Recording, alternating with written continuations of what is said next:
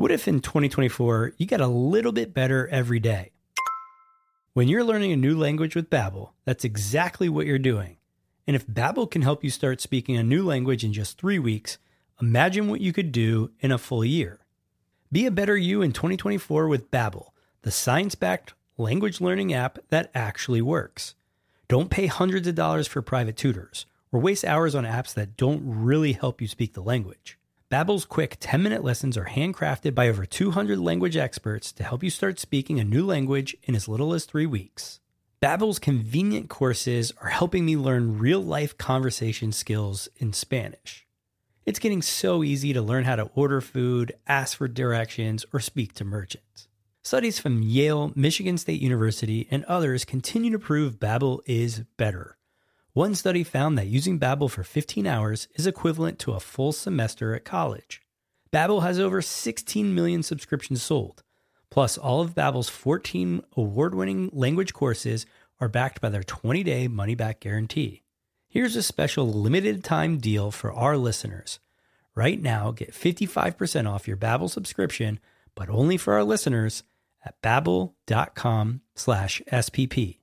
That's right. Get 55% off at babbel.com/SPP. That's spelled BABBEL.com/SPP. Rules and restrictions may apply. This episode is brought to you by Shopify. Forget the frustration of picking commerce platforms when you switch your business to Shopify, the global commerce platform that supercharges your selling wherever you sell. With Shopify, you'll harness the same intuitive features, trusted apps, and powerful analytics used by the world's leading brands. Sign up today for your $1 per month trial period at shopify.com/tech, all lowercase. That's shopify.com/tech. Hey everyone, perhaps the biggest news since the start of Smart People Podcast, I am launching a new podcast. It's called The Week on Earth. It is produced by Peabody Award-winning producer Elise Louis, music done by a Grammy Award-winning musician, and hosted by me and my brother. It's unlike anything you've ever heard, and we're running a giveaway to all who subscribe. So listen to the intro coming up now and get more details, and go follow The Week on Earth wherever you listen to podcasts.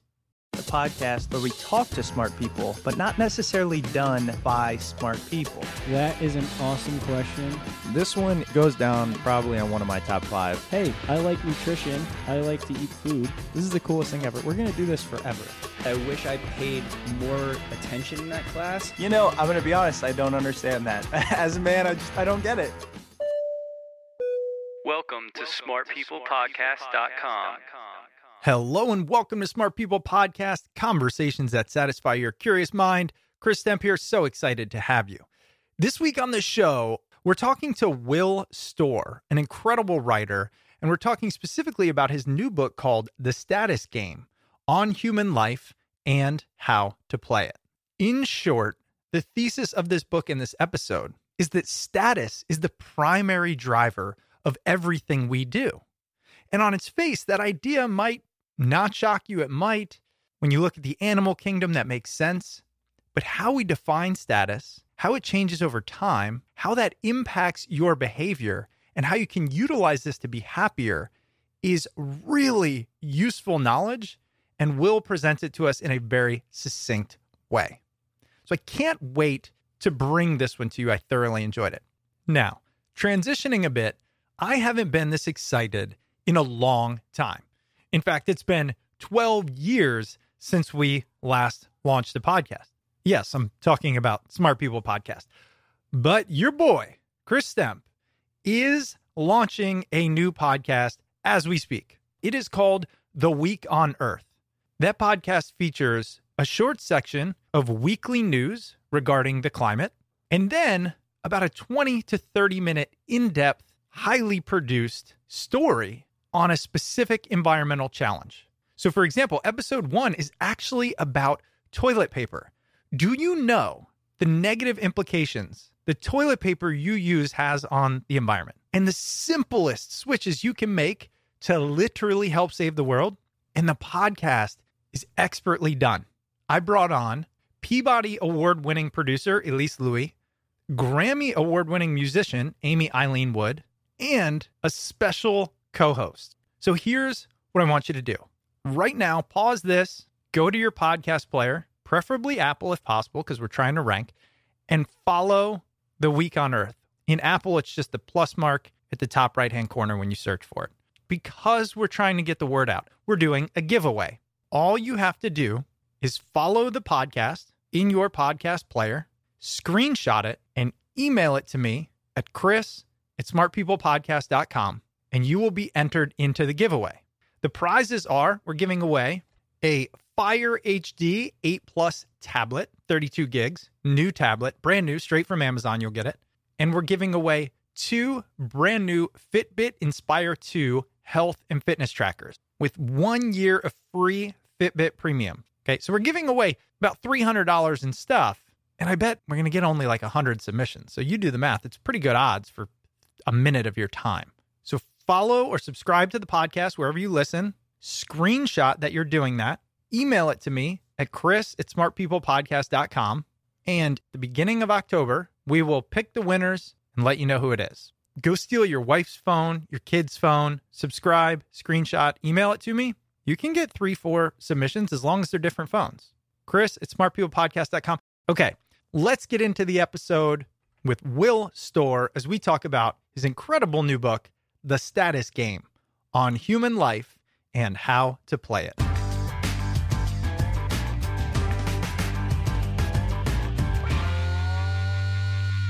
We're here to talk about your new book, The Status Game, on human life and how to play it. Tell me why you decided to write about this idea of status and how you define status in the first place. Okay, so I'll start with the definition. The definition is like often when you talk about, we call it status in the UK, so we're going to have that weird thing. That's okay. But when we talk about, when people think about status, they often think about like being rich or famous. And when I'm saying, well, everybody cares about status, what I'm saying is everybody wants to be rich or famous, and that's not what it is. So it's just the feeling of being valued. People need to feel valued. They need to feel that the people that they share their lives with see them as a valuable person with skills and abilities and kind of virtue that they're kind of bringing to the table. And it's a fundamental human need. It's a universal. When we don't feel valued, we get depressed, we get ill. When we do feel valued, we feel like our lives are going well and we're thriving. So that's what we mean by status. Technically, it's the feeling of being valued. And I think I decided to write about the book because it was, once I started sort of reading up on it, I sort of quickly began to realize it's such an important thing. It's so fundamental to human life, like on the personal level, on the macro, huge kind of society level, that it kind of started. It was one of the things we start wondering why there hasn't been a book about this already in this way. So it was like, I found it like a really exciting subject to write about because it's just so unbelievably important. What you're saying is really status is the need to feel valued. Mm. Tell us about how you have arrived at the conclusion that this is a fundamental human need. Well, it wasn't me that arrived at that conclusion. Obviously, it was lots and lots of psychologists, anthropologists, people in academia. One study, for example, looked at people across tens of thousands of people across 186 countries around the world, and found that the level of kind of status that they felt they had in their communities was a stronger predictor of their happiness than money. That's just one strand of it. There's another strand from our evolutionary history. Researchers find that even in pre-modern groups, the kind of groups we'd have been evolving in tens of thousands of years ago, the kind of groups had been when our brains were evolving, the more status that you earn in those groups, the more food you get, the safer your sleeping sites, the better the conditions of life become for your children, the greater your choice to access of mates. So it's this basic heuristic, it's this basic rule your subconscious brain knows and has known for at least tens of thousands of years, probably millions of years. And that is go for status. Because if you go for status, everything else gets better. And we share this with animals, of course, too. Animals are constantly jostling for, rank and position. Hens peck at each other until they're pecking order is established. So, it's a very, very deep, ancient and elemental rule that human brains and non-human animal brains know too, which is, if you go for status, everything gets better. Yeah. And when I learned about your book, this is what jumped out to me, right? Was, oh, wait, I thought this was going to be about money and fame and all of that. And then my next question and what I wanted to say for you was, how did we get there? How did we get to making this idea of status synonymous with riches? So our brains have evolved not to crave money, because obviously money hasn't been around long enough to have that effect on our brains. It's evolved to crave status. And the interesting thing about status, human brains are so obsessed with it, we can use basically anything to count for status. Like, if we're in a lift in a hotel, we play a little status game. We are unconsciously judging how people are dressed, who's got the fanciest baggage. Even if somebody stands too close to us, we take that as an assault. It's like an insult. It's like a lack of respect. It's a knock on our status. So the brain can use anything to stand for status. The weird thing about status is it's not like a thing that exists in the world. You can't touch it. So it's not like, so you can't count your status. So we're very chippy about it. Like, how much status do I actually have? We're constantly measuring it. It's like, psychologists talk about the brain has this, what they call a status detection system. That's even measuring things like the amount of eye contact you're receiving with numerical precision. So we're constantly kind of measuring our status. And of course, with the invention of money, that's a major thing. That's a big thing that we can play status games with. Not only because it's a literal kind of counter, like we can count how much money we have versus the people around us. Also, we can buy stuff which symbolizes status with that money: better houses, better cars, better watches. So, the invention of money was a massive accelerator in terms of the ways we play status games. Just like the invention of social media has been a massive accelerator in the way we play status games. What is the impact of the focus on status on us as humans? What I believe is it's the best and the worst of us. It's the worst of us because when people feel that their status is threatened, they behave in terrible ways, and that's because that's what we are. That's what humans do. But also, it's the best of us. We wouldn't have civilization without the craving for status. We wouldn't have technology. We wouldn't have clean water. We wouldn't have vaccinations. So one of the major ways that we measure our status is in competence. Like in the book, I call them success games. We play success games in which we compete to be the most competent people in the particular game we're playing, the best scientist, the best technologist, the best inventor of this, that, or the other. So that urge to be the best, to be better than him and her, is an incredibly constructive, powerful, and motivating thing. So when I say it's the best and the worst of us, I mean that literally.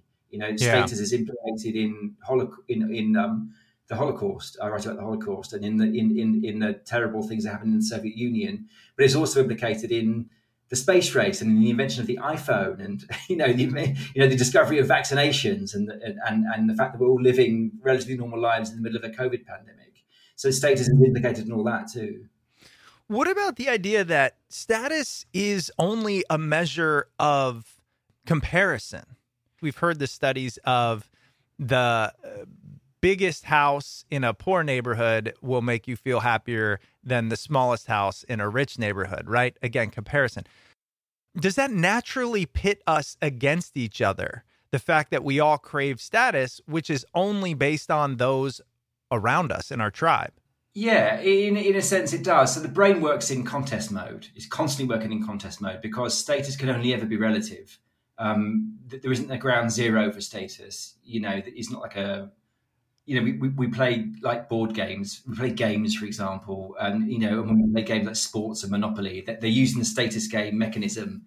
We're exploiting those same kind of neural mechanisms. But in those games, there's a zero. You can have 0 points and 100 points, and there's a target. But in real life, isn't like that. You're constant. Your level of status is constantly in flux.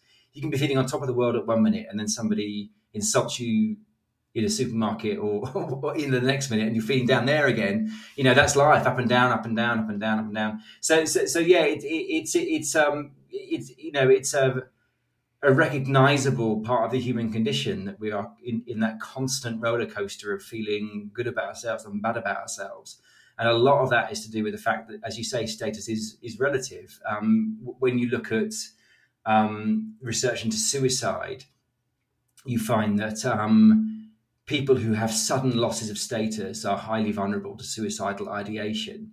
But so are people who stay still whilst everybody else in their group accelerates. Those people also become more vulnerable to suicidal ideation. Yeah. So that's one of the kind of, in some ways unfortunate ramifications of the status game, is that we're constantly comparing ourselves to the people around us. We can't help it. It's automatic. It's unconscious.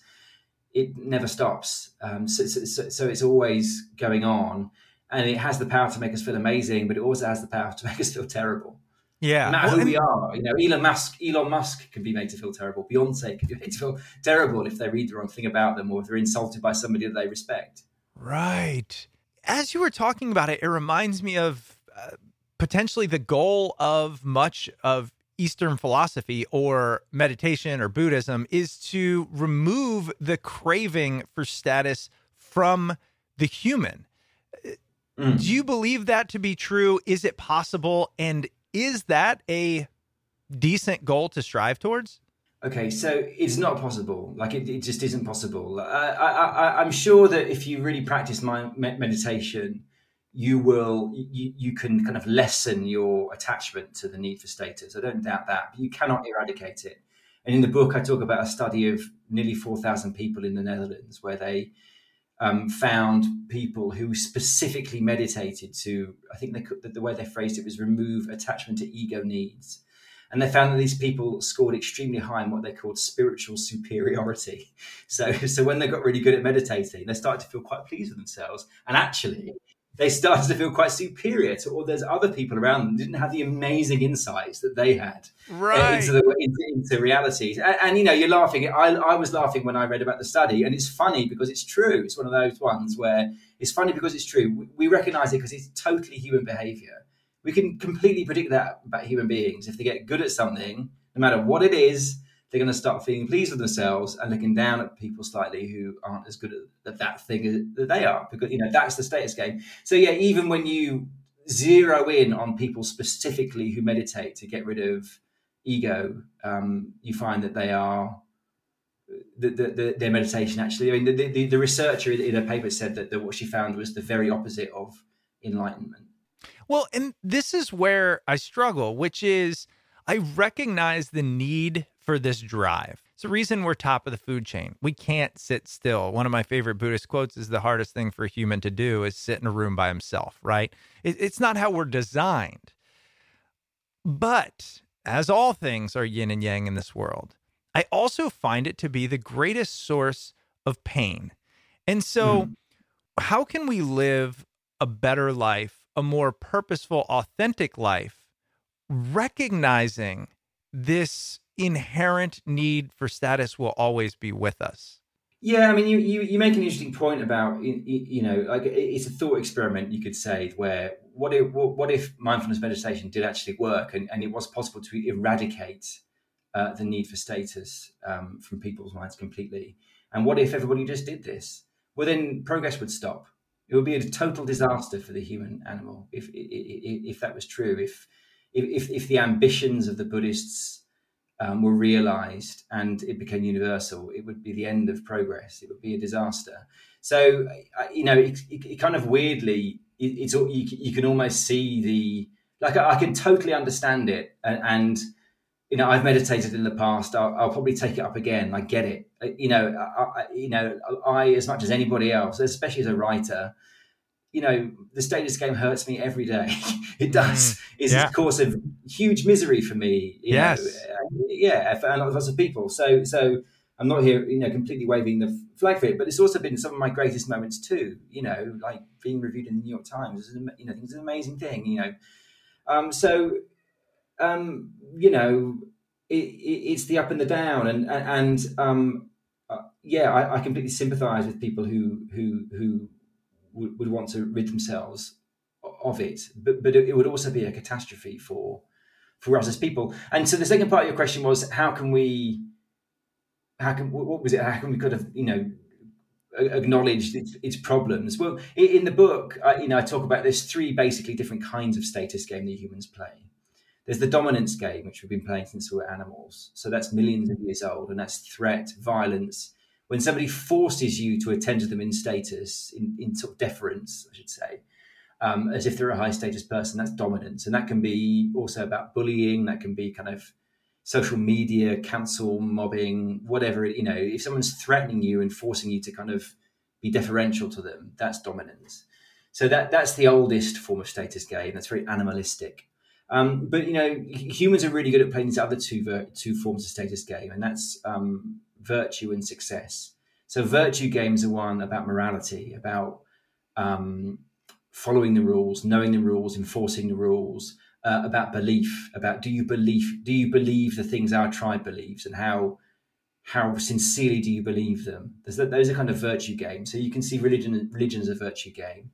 Royalty in the UK is a virtue game. It's all about deference. It's all about knowing the rules. It's all about believing and acknowledging the magnificence of the Queen and these very flawed people.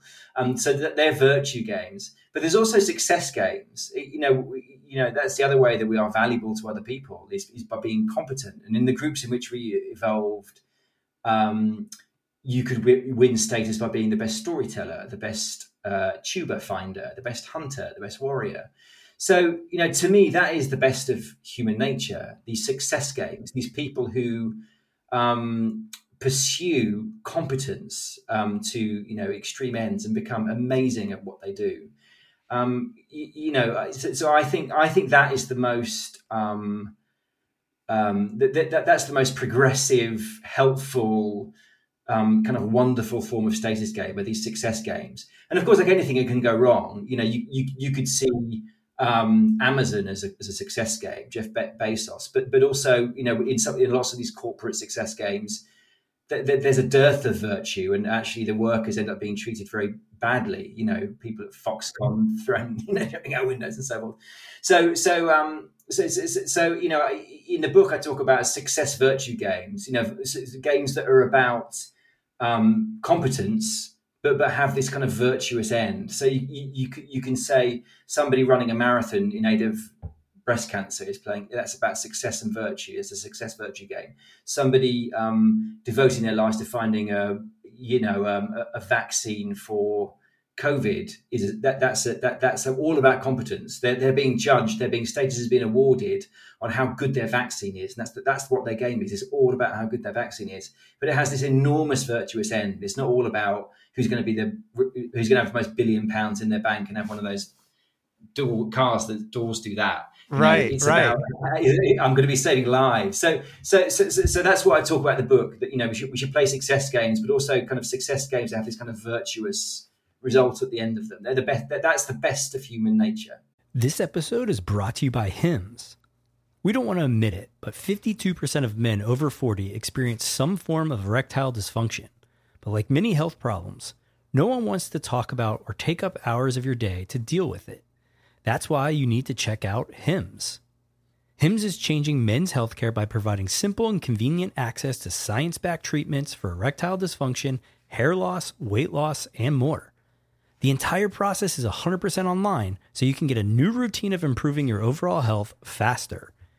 Hims offers an array of high-quality options, including pills or chews for ED, and serums, sprays, or oral options for hair loss.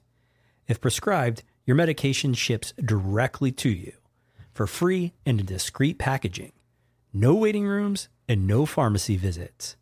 No insurance is needed. Pay one low price for your treatments, online visits, ongoing shipments, and provider messaging. You can even manage your plan on the Hims app, track progress, and learn more about your conditions and how to treat them from leading medical experts. Start your free online visit today at hims.com/smart. That's HIMS.com/smart for your personalized treatment options. One last time, hims.com/smart. Prescriptions require an online consultation with a healthcare provider who will determine if appropriate. Restrictions apply. See hims.com/twist for details and important safety information. Subscription required. Price varies based on product and subscriptions plan. This episode is brought to you by Rocket Money. If I asked you how many subscriptions you have, would you be able to list all of them and how much you're paying? If you would have asked me this question before I started using Rocket Money, I would have said yes. But let me tell you, I would have been so wrong. I can't believe how many I had and all the money I was wasting. Rocket Money is a personal finance app that finds and cancels your unwanted subscriptions, monitors your spending, and helps you lower your bills. I can see all of my subscriptions in one place, and if I see something I don't want, I can cancel it with a tap. I never have to get on the phone with customer service. They'll even try to get you a refund for the last couple months of wasted money and negotiate to lower your bills for you by up to 20%.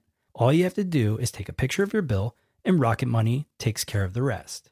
Rocket Money has over 5 million users and has helped save its members on average of $720 a year with over 500 million in canceled subscriptions.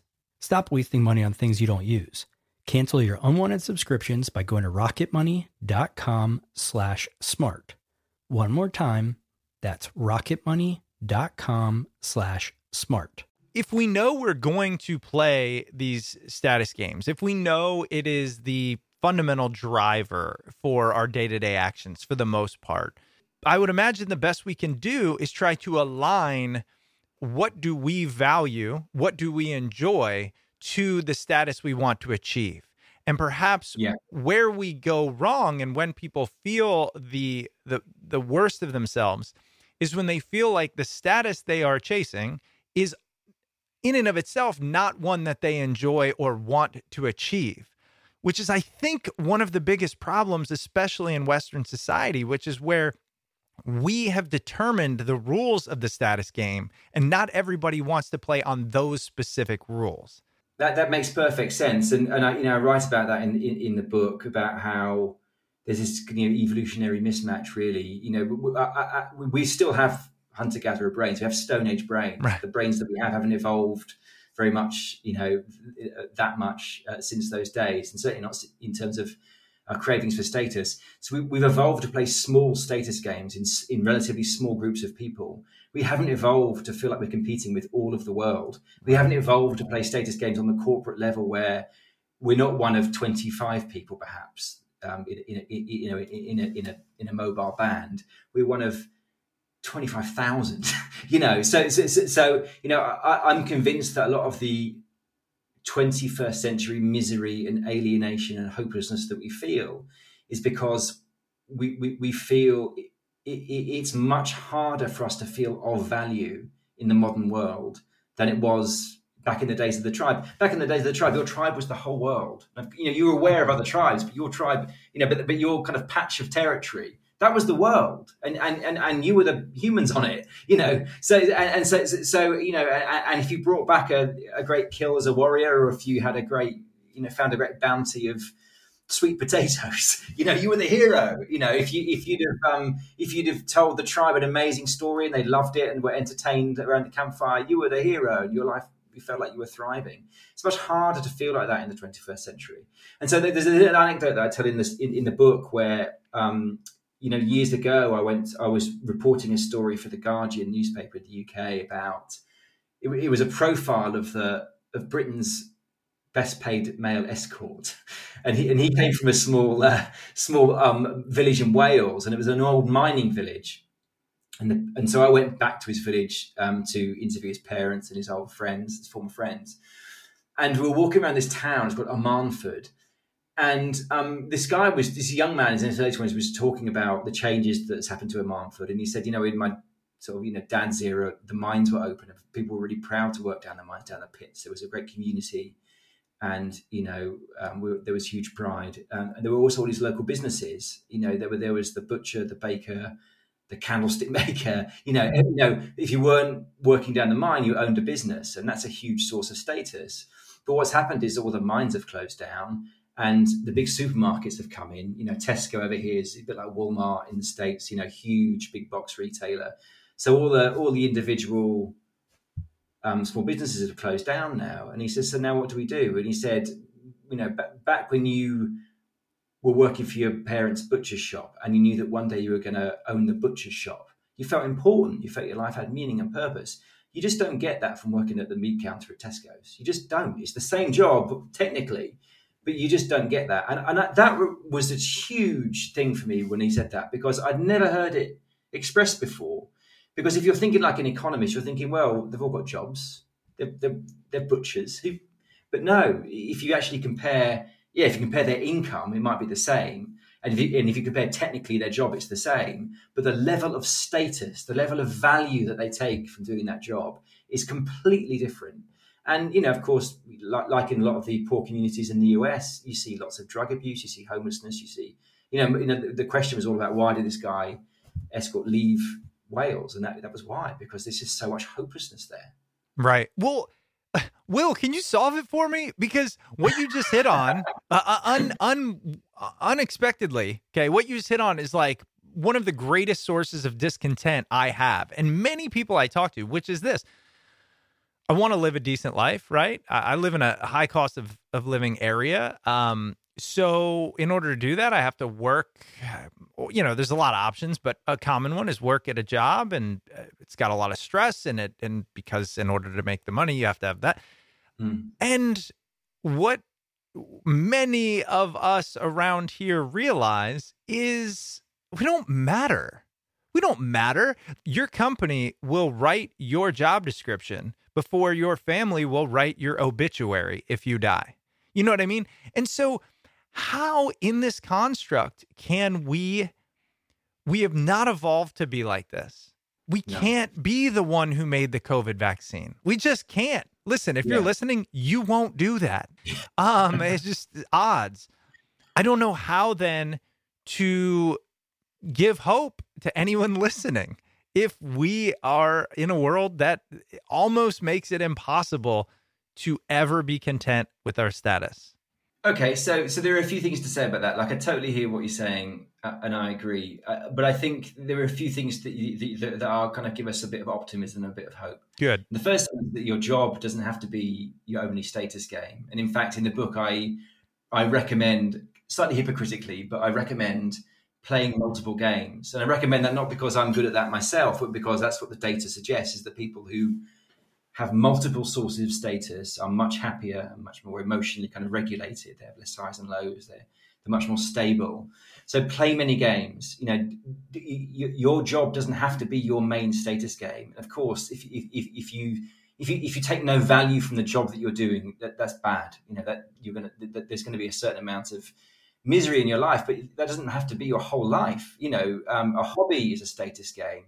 A religion is a status game. Since I've written the book, I became very conscious that I only have one status game, and that's being a writer, which makes me very vulnerable to anything that goes wrong. I freak out, and it's like the end of the world. Right? Yeah. Get a bad review in the newspaper, even though no one's read it, no one cares. Right.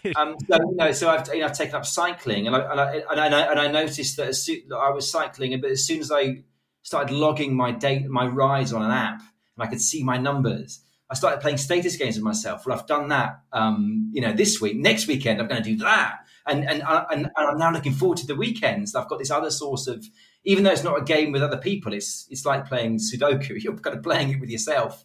That's another source of status. I'm also volunteering. I'm going to start volunteering at a national, kind of well-known national charity. I've got an interview there on September the 11th.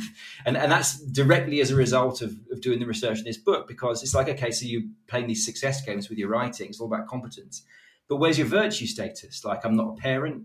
I had to ask myself, what do you do for anyone? And the answer was nothing. So I'm now going to start volunteering. And selfishly, the reason for that is because I need to kind of hedge. I want to diversify my sources of status. And of course, again, I'm really, passionately believe that we should stop seeing status as a negative thing, because it does drive, people want virtue status, and that's what drives the whole voluntary sector. Charities compete with other charities to be the most helpful. So that's status too. That's just virtue form of status, and so other people benefit from that. So yeah, your job doesn't have to be your only status game. And the final thing to say about that is that you should never feel that you're competing with the whole world, because that's not true. You're competing with the people immediately around you. You're kind of playing a game with a subset of people. That's how we evolved in the tribe. Everybody wasn't competing with everybody. There was a gender breakdown. Men would compete with men, women would compete with women. Within that, there was age. A 14-year-old wasn't competing with a 32-year-old, and there's specialisms as well. There's a warrior game and a hunter and a storyteller game and a sorcerer game and a whatever. So we're always, and that's why somebody who's working as an office cleaner can be happy, if they feel that they're a really good office cleaner and they're proud of the work that they do, and they feel that actually I'm a better office cleaner than that person and that person and that person. If it was true that every office cleaner in the world felt that they were competing with Michelle Obama, they'd all just throw themselves out of the nearest window, because it's just hopeless. But that's not how thankfully, that's not how the human brain is. We don't generally feel. I mean, super ambitious people do feel like they're competing with Elon Musk. And those people are either going to be really talented and really successful or really miserable. Yeah. But 99% of people don't feel like they're competing with Elon Musk. They've got people in their lives that they feel, I want to be at least as good as that person. I want to be better than that person, I know you talk about this, and we have to, because it's so obvious today, which is social media. It became very apparent to me recently when I heard the statistic that the percentage of businesses that ever achieve $1 million in annual revenue is minuscule. Now, I don't remember the percentage, but it's something like 1% or less than 1/10. I mean, it's tiny. My social media platform of preference these days is TikTok. I'm embarrassed to admit it, but I don't care what anybody says. It's good. And what I realized is my perception of success has skewed since watching it, because naturally my For You page is entrepreneurs, podcasters, business owners, all talking about how much money they make. Everyone, boom, boom, boom, $1 million.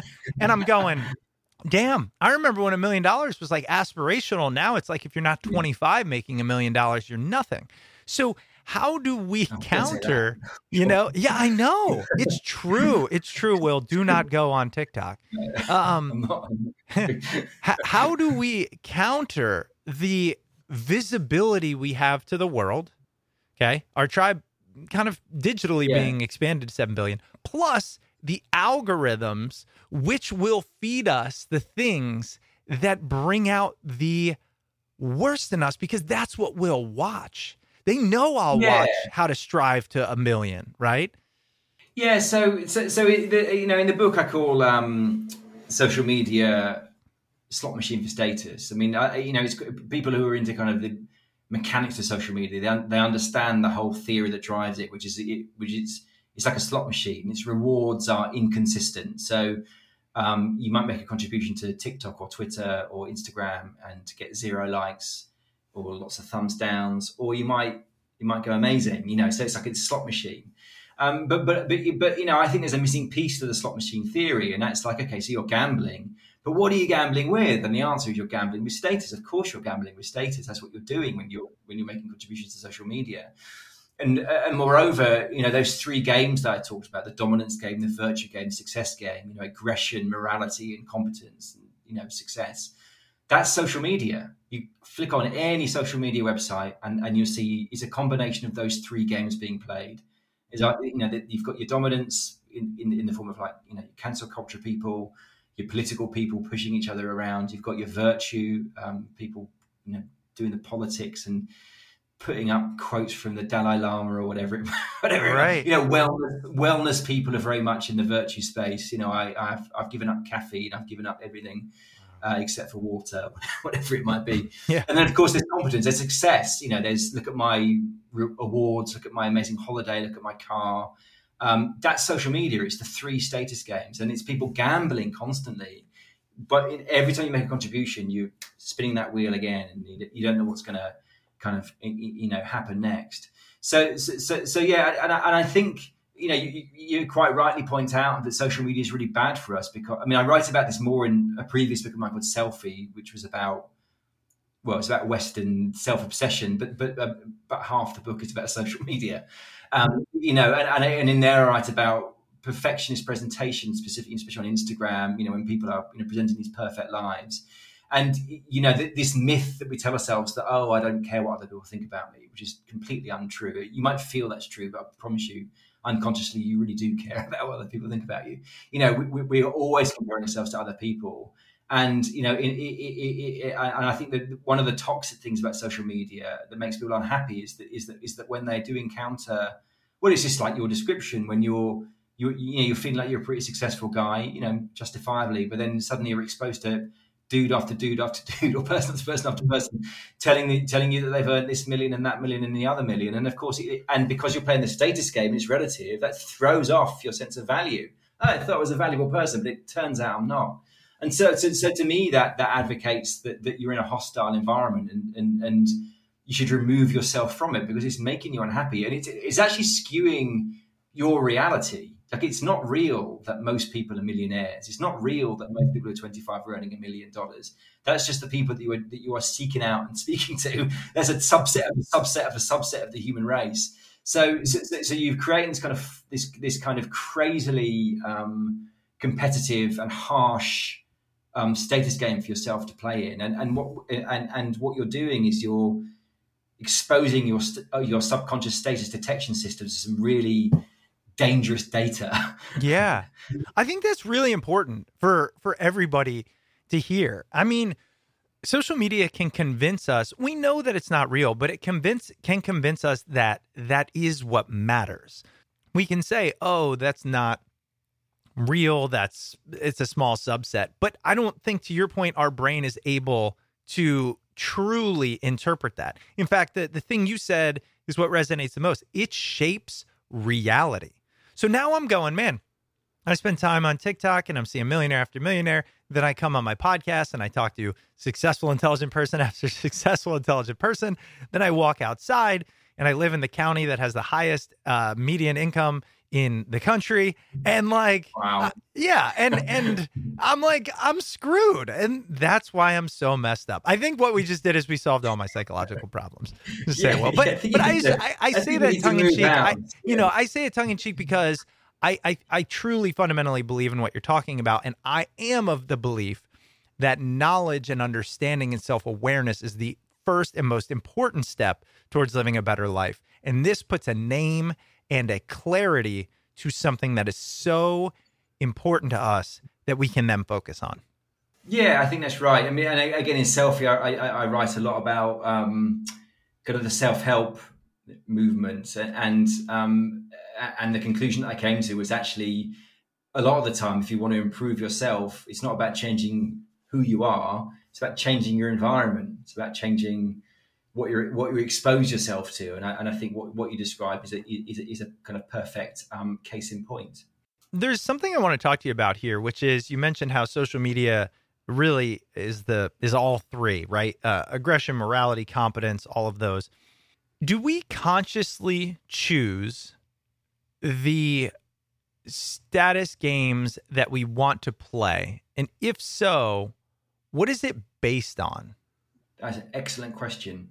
So your question precisely was, do we choose the games we want to play? And that word "want" is really important, because that dictates the kind of games we'll end up playing, and it also dictates how good we're going to be at those games, how high we're going to climb. Like, it's really important that we play games that we want to play, that we feel drawn to, and we feel we're going to be good at. And a lot of that is down to our genes. Our preferences are heavily kind of based in our particular genome, and that's a kind of accident of birth. So like, for me, I'm never going to be. When I was young, I wanted to be a pop star. That's my first ambition. When I was 12 and 13, I tried to play guitar. Nice. I tried to play the guitar, and I had no talent whatsoever. I was terrible. I couldn't sing. I couldn't play. Like when I was 12, I worked out how to play Every Rose Has Its Thorn by Poison, and it remains at the age of 47 the only song I can play the guitar. Yes, it's three chords. It's terrible. It's embarrassing. So what I ended up doing is I lived in a town where there was a local venue and there was loads of cool local bands. There were the cool kids, and so I ended up writing about them. I started up a local magazine, as I couldn't be a musician, writing about the musicians. And that's how I ended up being a writer. I figured that ended up being something that I could do. And so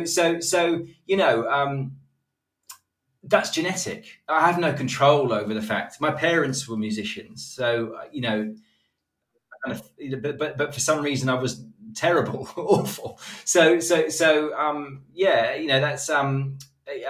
a lot of it is out of our control. And I think one of the secrets, especially if you've got kids, is finding out what you and what your children enjoy doing and are quite good at, and don't worry about the money so much, especially when you're really young. Go for what you're quite good at and that you enjoy doing. Go for that thing that when you start doing it, you forget what the time is and suddenly you've missed your dinner.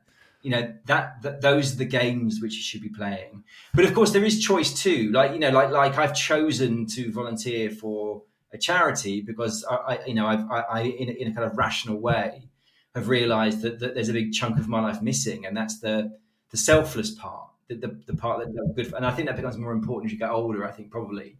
So of course you have, you have, especially in the West, if you've got, if you're relatively well off in the West, we have sport for choice. We can do hobbies. But the wanting is really important. You've got to want it, because if you don't want it, you're never going to be good at it. You're never going to earn status within that game. This episode is brought to you by Kia's first 3-row all-electric SUV, the Kia EV9, with available all-wheel drive and seating for up to 7 adults, with 0 to 60 speed that thrills you 1 minute and available lounge seats that unwind you the next. Visit kia.com/EV9 to learn more. Ask your Kia dealer for availability. No system, no matter how advanced, can compensate for all driver error and or driving conditions. Always drive safely. Right. I think you just provided the antidote for the myth of passion that I think gets perpetrated. So a lot of people will say, find your passions, do your passions. And here's why. You might be listening and say, wait, that is kind of what Will was talking about. But I want to add this slight corollary and see what you think. Knowing we're going to play a status game, pick the one that you not only enjoy, but feel like you have the best chance of succeeding in. And in that, by combining those two, what you will do is you will fill your evolutionary need for status in a way that feels enjoyable. And I think the reason that distinction matters is because I know for myself early on, I didn't ask, what do I want? I asked what I was good at and what does society value? And that misses what I think is the most important part, which is, yeah, but what do you want? What do you care about? And that you will never be happy doing that thing, even if you achieve status in an area you don't value. I think I would completely endorse that statement, Chris. Yeah, I think that's absolutely right. You've got to want it, but you've also got to be able to be good at it. You need to do both of those things, and then, and then you're going to start thriving. And it really is. I mean, if you think about some of the greatest moments that you've had, outside the family that aren't involved with having children and all that stuff and getting married, it's generally the status games that you're playing. It's the victories that you've had. It's the graduation. It's the first deal you made. It's the first dollar you made. It's the first, the best. It's really important that we have those feelings that the world values us, that we have value to give to the world. And if we don't have that, it's an almost immediate path to anxiety, depression, even physically or ill health. If people feel that the world doesn't value them. Right. Wow. I'm curious, as we were talking about this, have the status games always remained the same, or have they just modulated through the 3 you recommend? Like I would say right now, it's very much that competence piece. So over time, have we placed more value on various status games? Excellent question. Yeah. So culturally, things change in different cultures and things change across time. So my analysis of the West, because again, in Selfie, I write a lot about this too. If you think about it, the Industrial Revolution, before the Industrial Revolution, basically the whole world was mostly playing virtue games and dominance games. There's the Game of Thrones land. It's about kings, queens, wars, popes, religions. That's virtue and that's dominance. And yes, there's a bit of success, a bit of competence in terms of you've got to do farming. There wasn't much innovation going on. There weren't, people just didn't really, and that's because we were heavily into our virtue games. People really had this very strong religious belief. And the idea was, a religious like status game is essentially know your place, follow the rules, don't get too ambitious. Your reward is in the afterlife. You're going to go to heaven if you're good and hell if you're bad. That's a status game. Rewards, punishments, depending on how well you're following rules. It's a textbook status game religion. So that was the game that we played for generation after generation after generation after generation. Know your place, stay in your place, behave.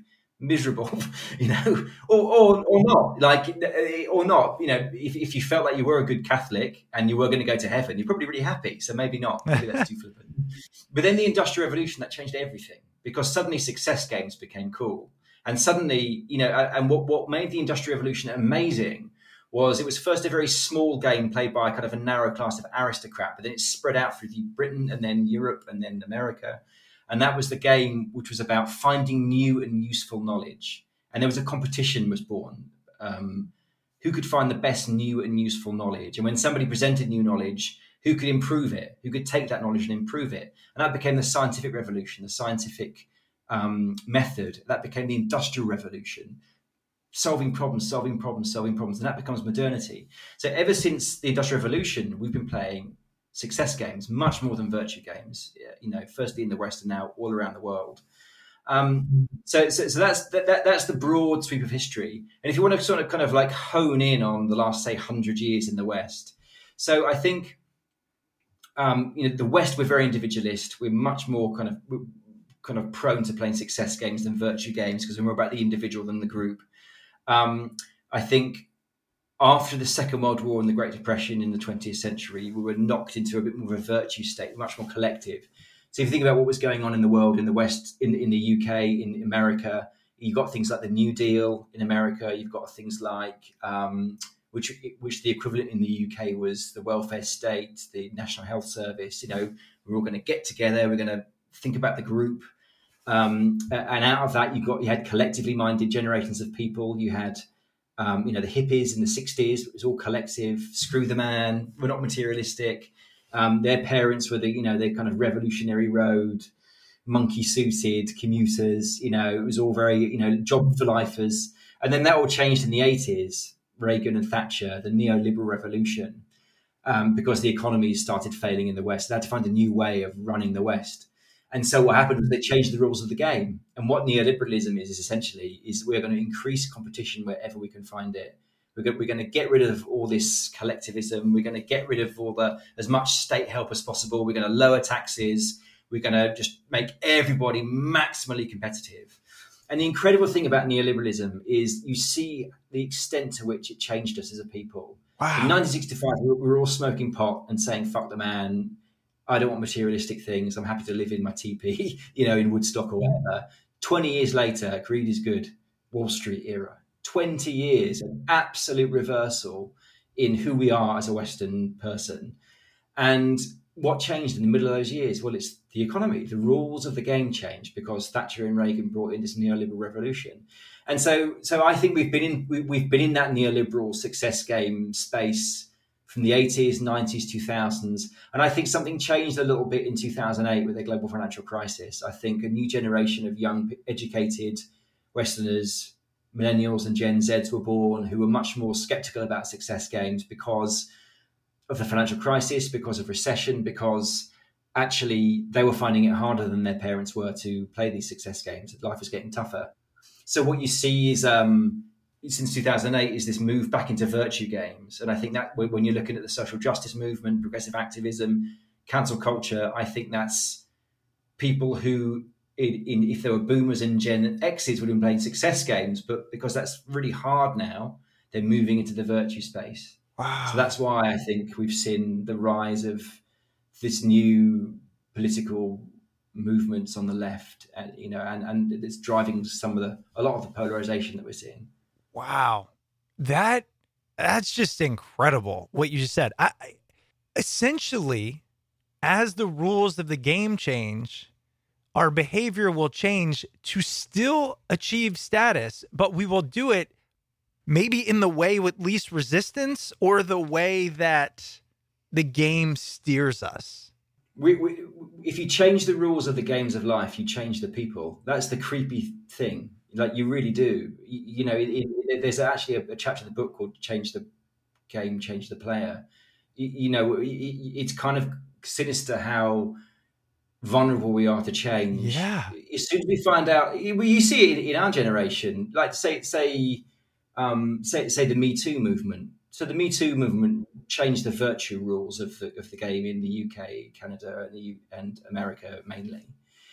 And suddenly the way that men treated women, the rules changed. And so men changed. And suddenly the ways that we think and behave in 2022 are very different to the ways we thought and behaved in 2012 and 1992.